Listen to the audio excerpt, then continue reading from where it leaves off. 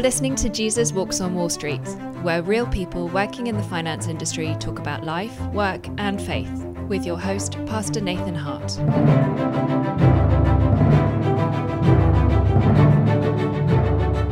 I'm here with David and Ansley McFarland. Thank you guys both so much for joining me for the podcast, Jesus Walks on Wall Street. David is a investment manager for Drake Capital. This is a firm, David, that you founded. Is that correct? That is correct.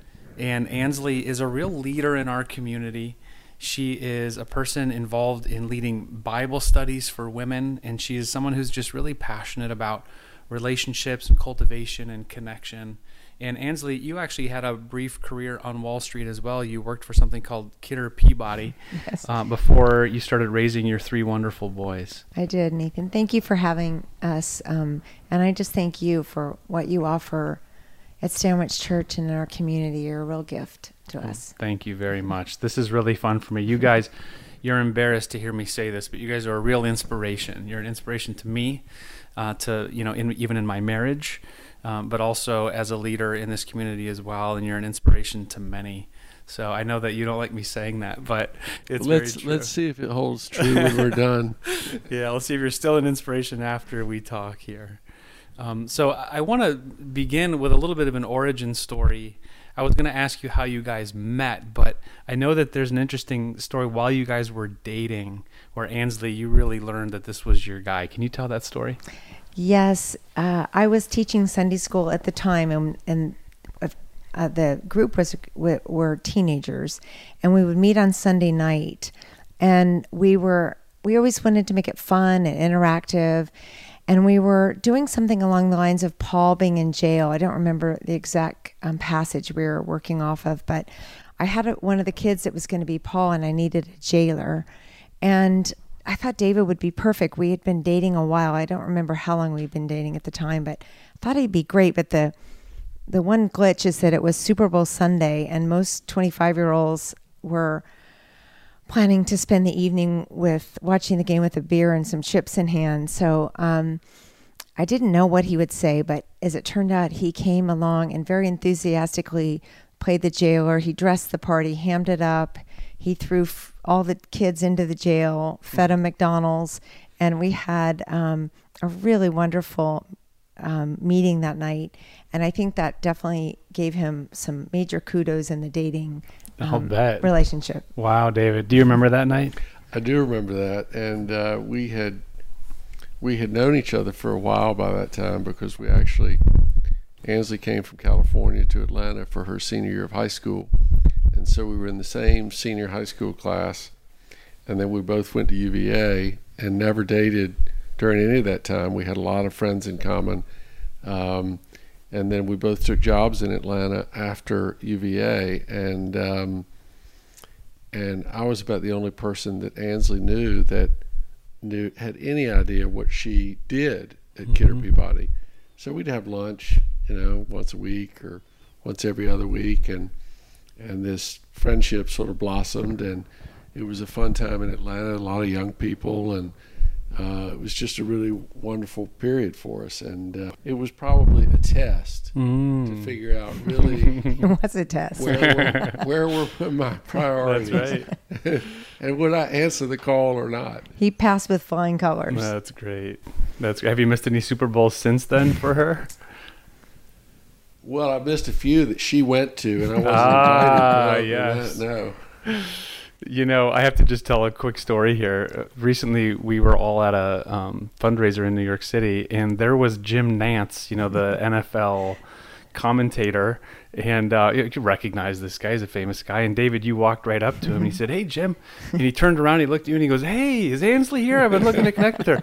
Now, you guys are hilariously connected to all these celebrities. We did this movie thing at our church, and all of a sudden, you figured out how to get a selfie video with Steph Curry, one of the most. How are you guys so connected to celebrities? I don't really think of it as... We're not, actually. Are those the only two that you're connected? No, we just... I don't even think of it in terms of celebrities. It's just some really wonderful friends have been woven into our life through unique circumstances, and those two happen to have a very deep faith, Jim and Steph. So that's another bridge between us. That's great.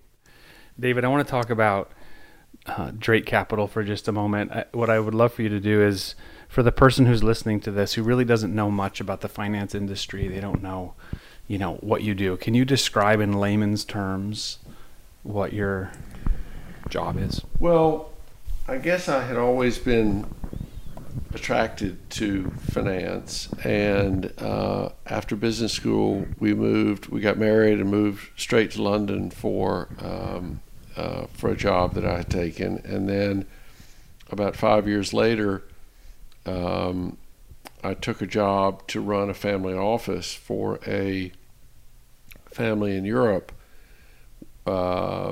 effectively managing their capital, and it was invested mostly in and around hedge funds, and it was a space that I had some involvement with, and so that prompted us really to move back to the New York area to set up an office for this family. Mm-hmm. And so we've really been in the investment business, investing, just identifying great money managers around the world in different strategies, and trying to invest capital wisely. I ran that office for about 8 years, and then set up my own business, Drake Capital, in 2001, which is, we got a great group of people at Drake Capital, and so it's been a fun adventure, and so that's been 18 years ago, and we continue to invest capital for a group of families and foundations and endowments, really with the mission of, if we can do our job well, we can enable other endowments and foundations to fulfill their missions. Mm-hmm. Yep. And so I think it was Lloyd Blankfein who described investment banking as the Lord's work. I'm not sure I would go quite so far to make that claim, but I do think that we are called to use our gifts, and the world is full of gifted people, and fortunately they're not all the same gifts, because they come together to allow it all to work. Yeah, so Wall Street being the Lord's work, it's sort of tongue-in-cheek, right? But, I was talking with David Kim. I think you guys know him, don't Yes. you? And I was having him describe private equity, and he was talking about, I think it was maybe his mother-in-law or somebody who lives on a teacher's pension in another state, and those pensions really need private equity investment to grow and to keep funding these retired teachers. So that really kind of brought it home for me. You think about people working on Wall Street, like how is this connected to the overall economy? But you've really described that well too. You may be aware of this, but in places like the Heartland and other places in the country, there's a bit of a resentment about even the term Wall Street, or if they begin to understand at all the finance industry, they might think those people they're just getting wealthy while I'm stuck behind. Can you help maybe people understand that dynamic? I sort of view Wall Street as being the oil that facilitates the workings of the economic engine. Really, it's a place where the supply and demand for capital meet, and effectively is priced. And so it's a necessary function to allow our economy to work. I think the reputation, as you alluded to, in the heartland of Wall Street is not always great, but you can point to a lot of industries that don't have great reputation. It doesn't mean that the people in it are not good. But of course, whenever you have people dealing with a lot of capital, there's scope for abuse. And this industry, financial industry, is no different. And perhaps it's even more vulnerable to falling prey to temptation, because there's a lot of capital around. And so, it's a shame, but it's just like anything else. It only takes a couple of bad apples to spoil the bunch, and the reputation of a lot of good, hardworking people can be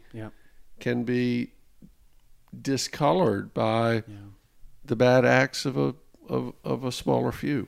No, you're right. That's one of the reasons actually that I'm doing this podcast, is because I know there's listeners like back in Michigan where I grew up, and there can tend to be a really big, broad stroke. They talk about Hollywood and how bad it is, and Wall Street and how bad it is, and I want them to hear stories like this, people like you guys.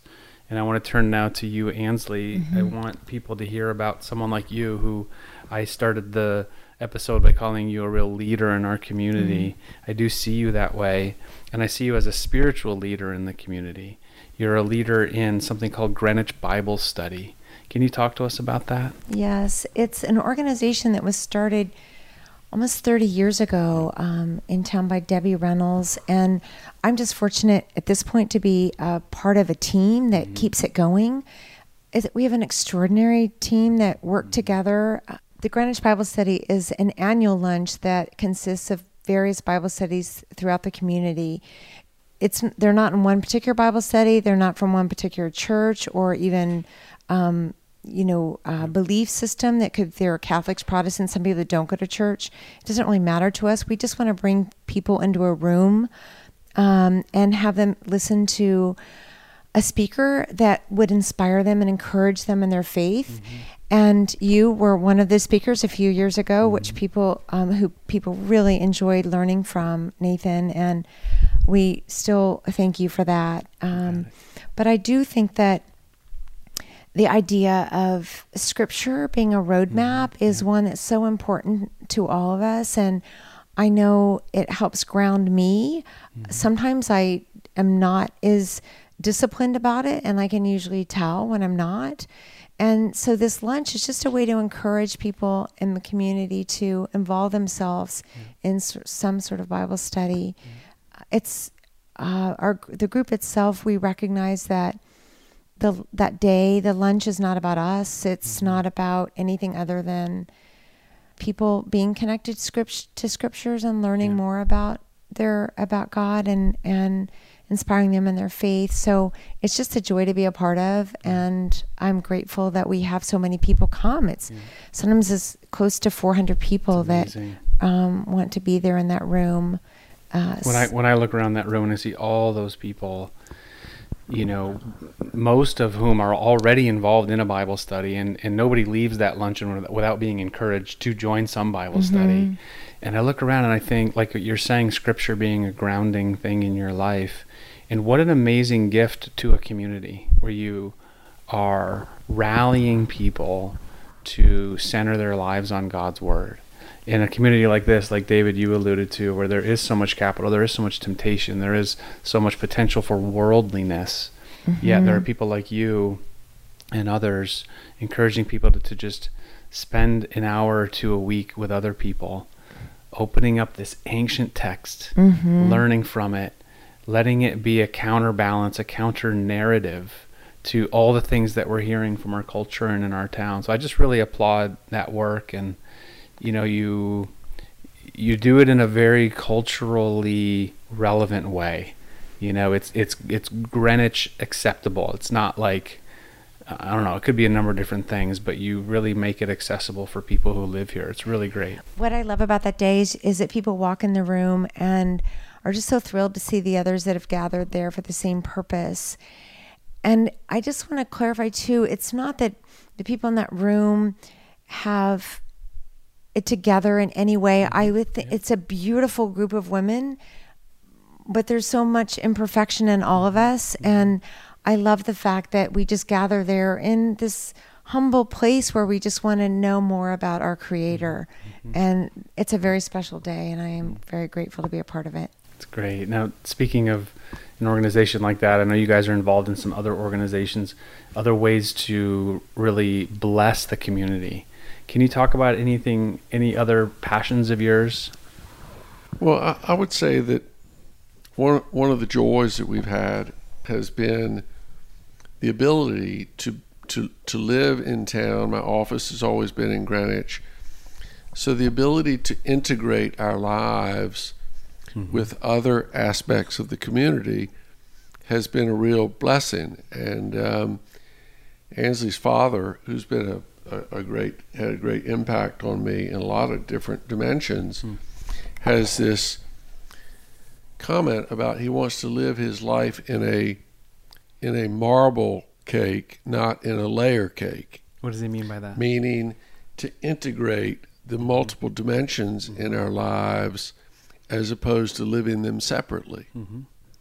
And so it's been a pleasure for me to be involved in things like the Boys and Girls Club, been involved over at the school our boys went to, Brunswick, been involved in various capacities at Stanwich. I've been involved in some things down at UVA. And so all of those just have added dimension and has brought other people into our lives that we wouldn't have otherwise known. And so the ability to integrate also requires outreach and effort. We've got to, you got to have something to integrate. So the ability to do some of those things, which may or may not have had common threads with my profession, but it just adds to a great richness of life. And we've been blessed by getting to know so many people in the community as a result of that. I think dimension's so important, and that's one of the things that we've tried to encourage our boys to do, is to seek dimension, whether it's age differential of people they're with, or socioeconomic backgrounds, passions, political views, race. But I think that dimension is so important, and our culture seems to be, in a lot of ways, siloing more and more, and I think we lose out when we choose to only connect with the people we feel we have the most in common with. Totally. I'm still stuck in this amazing image from your dad, the layer cake versus the marble cake. That is so descriptive and beautiful. And you're right. I feel like we're in a cultural moment right now where everything's becoming a layer cake. Everybody's dividing by any way they can figure out how to divide: race, even gender, class, political affiliation. And what a beautiful thing that you guys are describing of integration and marbling your lives into the lives of others. And that is so great. You mentioned your boys, and I know these guys, they're all young men now. I keep saying boys and children, but you really have young adults on your hands. Can you just talk about raising sons in light of your faith in God, in light of these other things we've been talking about the challenges of culture? Well, first I'll say that Ansley, as one of 4 girls, really struggled to understand the necessity of every time one of the boys would walk by one of the others, there was an elbow or a punch or some sort of physical contact, which she just couldn't quite comprehend. And so it's been, I give her a lot of credit for figuring out how to stay relevant in a family. She really calls it of 4 boys, and so there's some great stories about ways in which she has tried to broaden and expose the boys. But as far as trying to, I will interject here on the interacting / fighting front, because we had plenty of that in our family, and I needed to find some comic relief. So there were occasions when I donned a referee outfit and had a whistle and went running in to break something up. And of course, it was funny the first time, the second time, and then the effectiveness wore off. So I was always looking for new ways to inject some humor in the situation when I felt it was pretty dire. You need to. My kids right now, they're 9 and 11, almost 10 and 12, and they've just suddenly entered the bickering phase. they were really so pleasant all through childhood, honestly. And I know a lot of little kids aren't, but mine were.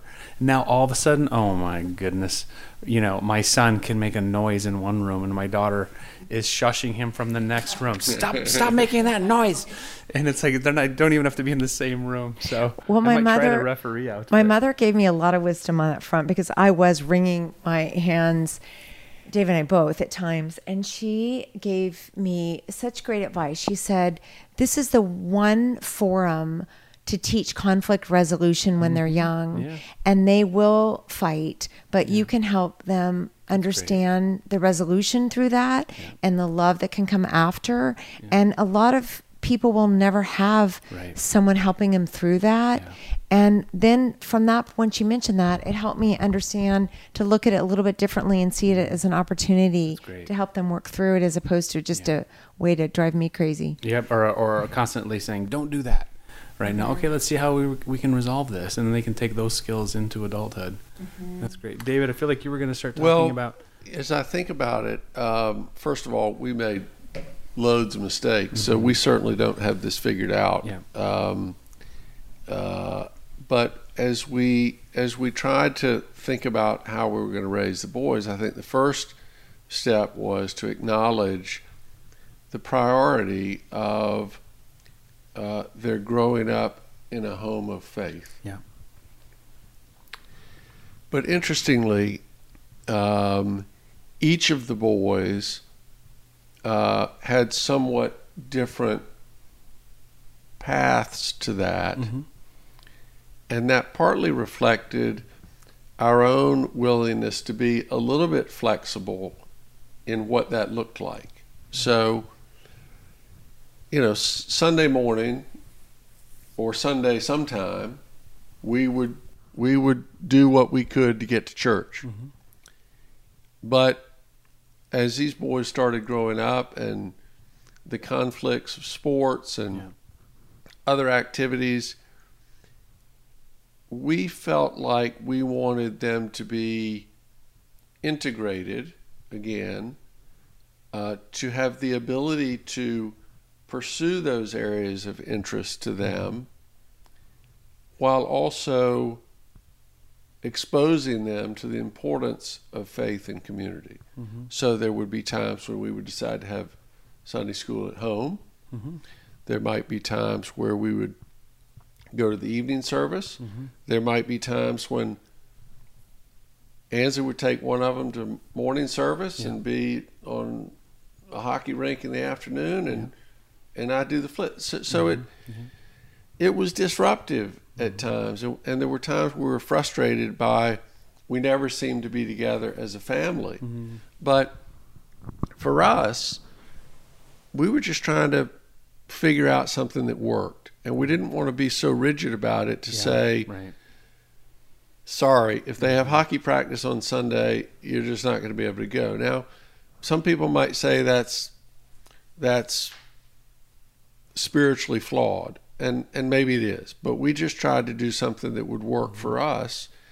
And then as they got into high school and youth group and so forth, it didn't, they were working hard at school. They didn't necessarily have the freedom to go to church youth group on Tuesday night at 8 o'clock. So we were able to work with either Focus or Young Life or to find spiritual mentors who would become involved with them closer to their age, who could speak to them in their own language and encourage them alongside of us. That was really helpful. I remember there was a period of one of our boys where he just couldn't hear it from us. It just, what we said was not something he could hear in the same way we thought we were communicating. And our the youth minister at the time at Stanwich was so helpful because he could say something to our boys or to that particular boy in just a slightly different way that would help our son understand it. And it wasn't that we used him as an agent to perpetuate our views at all. He was just a go-between. Our son knew that he had his best interest at heart. But he was so, that was a really critical time for us as parents of teens to have, and as David suggested, an intermediary, someone a little closer to their age, who the kids trusted and we trusted, who could kind of navigate some of the wide chasm between us. I would say that was a real gift for us. And we've always prayed for people to be woven into our children's lives that would point them to God. And that has happened in varying degrees for varying children. But it's a worthy prayer, I think, because it's been so exciting to see how it's been answered. And it might have come in the form of a coach or a boss, but we have seen that prayer answered where really foundational people to who they are, who had a faith base to them, have been woven to our kids' lives. And it's been a real blessing to us. One of the great blessings for me involved Lance and Brandon, who's had a focus in the area for our youngest son, who decided to invite one other young man to do a Bible study together. It was a young man who had moved here from Africa, and his father was a pastor, but he hadn't found Christian community here in Greenwich.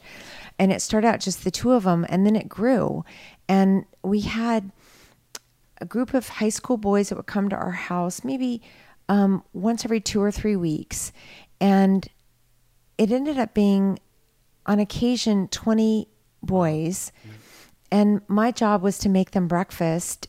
And I'm not a morning person, so that was a big challenge. But I get up and knew that bacon and That's pancakes. Why you had so many guys. Yeah, and would be something that would be welcomed first thing in the morning. But these kids would come, and I just made them breakfast, and then they were in the dining room with Brandon and Lance, and one of the teachers, Steve Mandis, who's also at Stanwich Church, would come. And it was an incredible blessing to David and to me to see this gathering of young boys before school at 6:30. I was just blown away that they would want to come. And would Brandon lead an actual Bible study? Yes, Yeah. they would have a Bible study. They'd eat breakfast and they'd interact in some social way. And then that was such a nice thing for the boys because they'd see each other at school and knew that they all had that in common.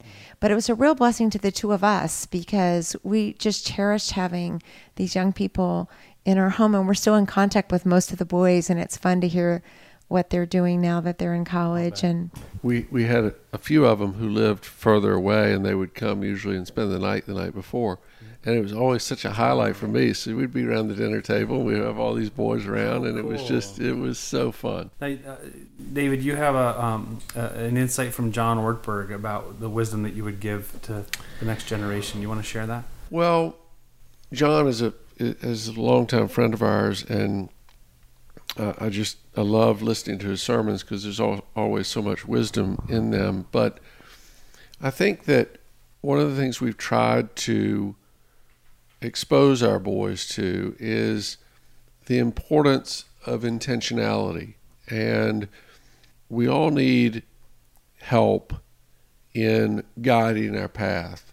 And unless we establish at an early stage where we're trying to get to, what do we want to be? Who do we want to be? What do we really want to become? How do we think about our epitaph? Unless we have some guidance and some mileage markers, if you will, we need guidance for our decisions along the way. And John had this sermon that he entitled "The Secret to Making Great Decisions," and his point was that really nobody decides one day that they're going to become a thief or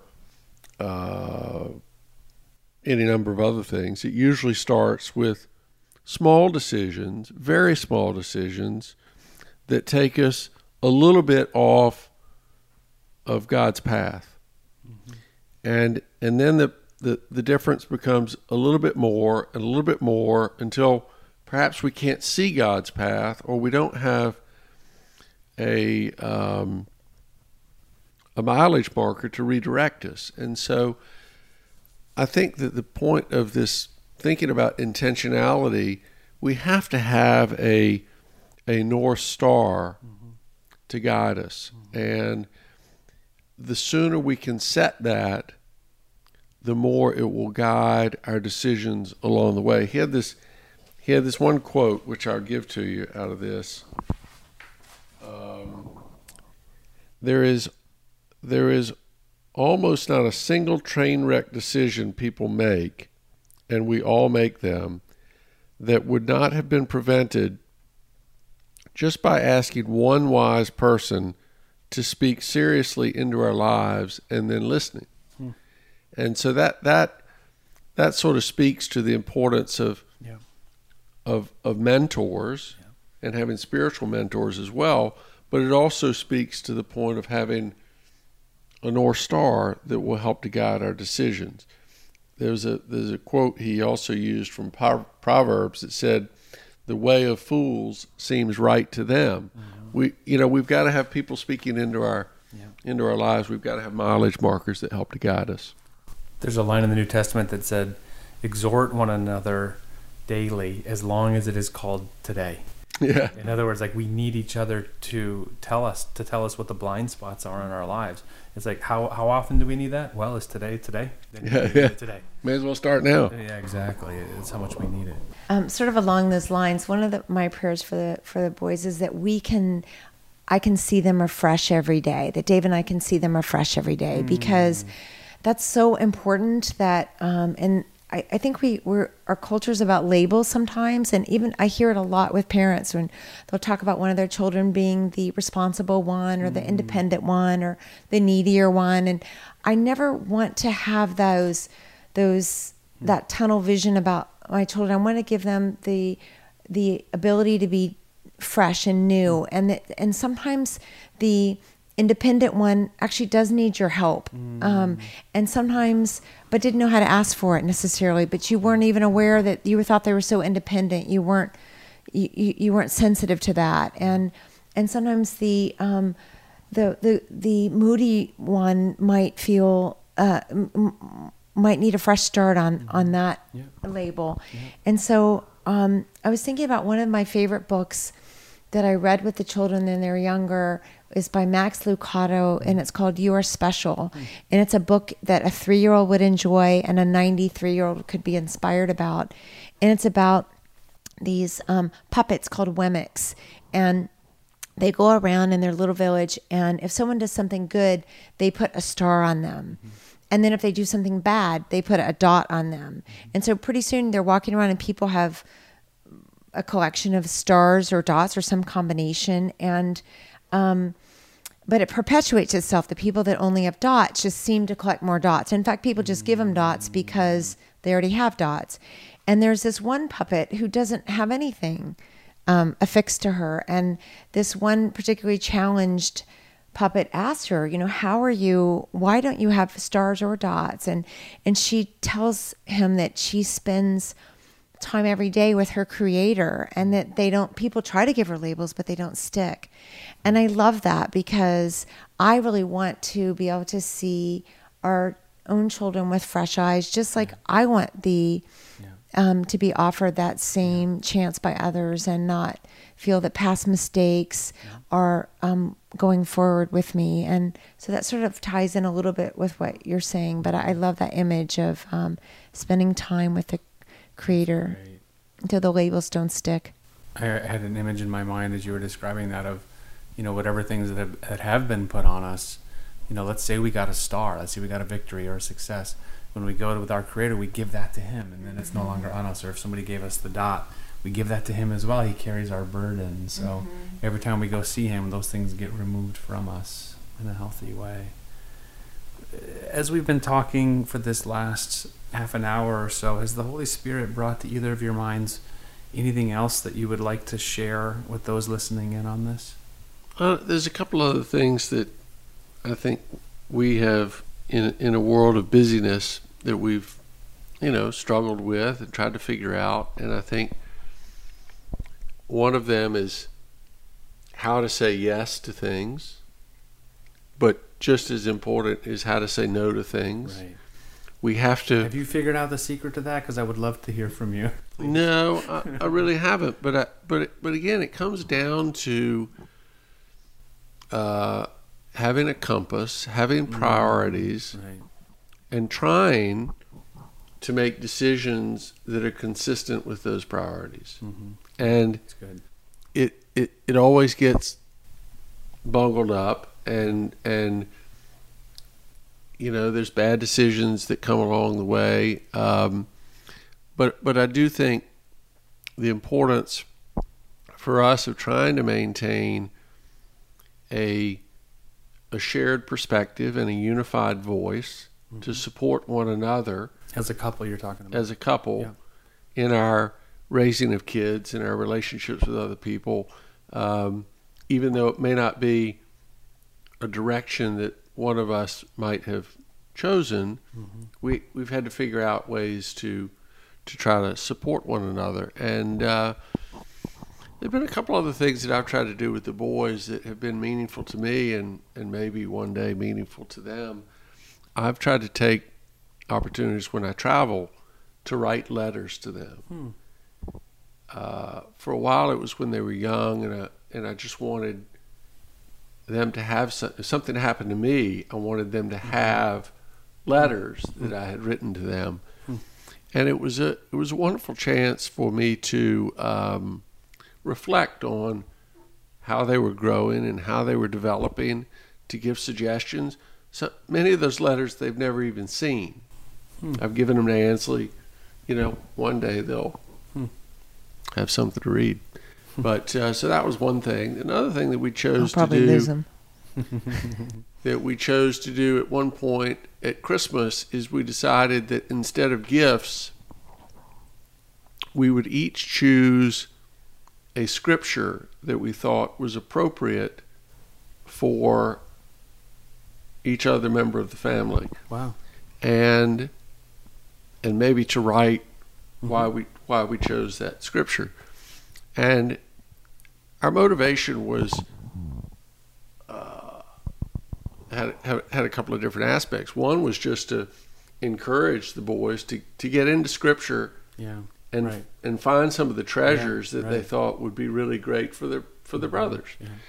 And so that was we still do that, and it's been fun to collect them over the years and then look back on them. So those are just a couple of things that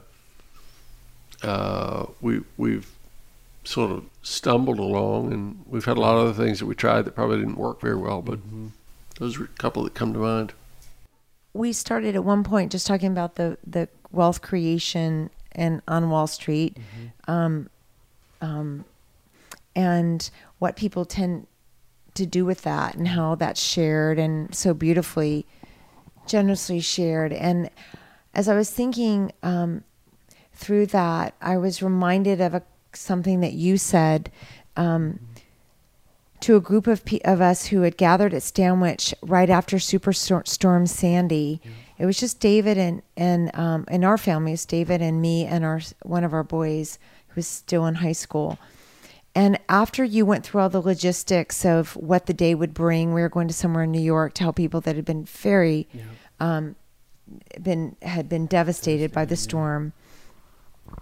And you said something so profound that I've never forgotten. And you said, we're just there to help another soul. We're not there to be their savior.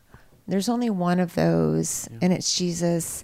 And I thought that was such a great thing to be reminded of anytime we give of ourselves in any, whether it's time or wisdom or money, but just to give with that spirit that we're really just arm in arm with in serving another person. I think of one of my favorite images is something conjured up by a book by Henry Nouwen. It's called The Wounded Healer.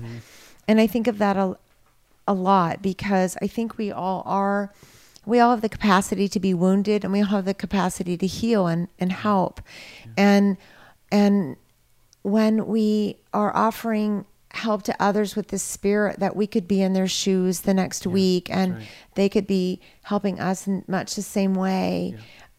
It's a different kind of feeling when you're helping others and giving to others, or being helped by people. I find it very difficult when I'm in a situation where I need to receive help from others. That's not a comfortable place for me, but I think of this concept of the wounded healer, that it's really two souls locked arm in arm, and sometimes one is stronger than the other, and that can be reversed, or sometimes it's just two people kind of hobbling along together. But I love that image, and I think that is what God gives us, this really wonderful opportunity to be servants and to help others in this world. And when we can do it with this spirit of just total gratitude and grace because we know we have needed it and will need it. But I wanted to thank you for that comment you made all those years ago, because it really does, not that I would ever think of myself as a savior, but it does give you a spirit of humility when you're in a position to support those around us. So that was something else I wanted to That's great. offer. I'm reminded of a quote by a man named D.T. Niles, who said, "Evangelism is one beggar telling another beggar where to find some bread." That's been very helpful for me as I think about my role. I'm just the same as everybody else, and I can point people to the source. That's the best I can do, but I need it too. I think we'll end on that note. Thank you guys so much for your generosity of time and your marriage and leadership, which I'll say again really is an inspiration to me and to many. So thank you so much. Pleasure. It was fun sort of reminiscing on some of this stuff. Thanks, Nathan.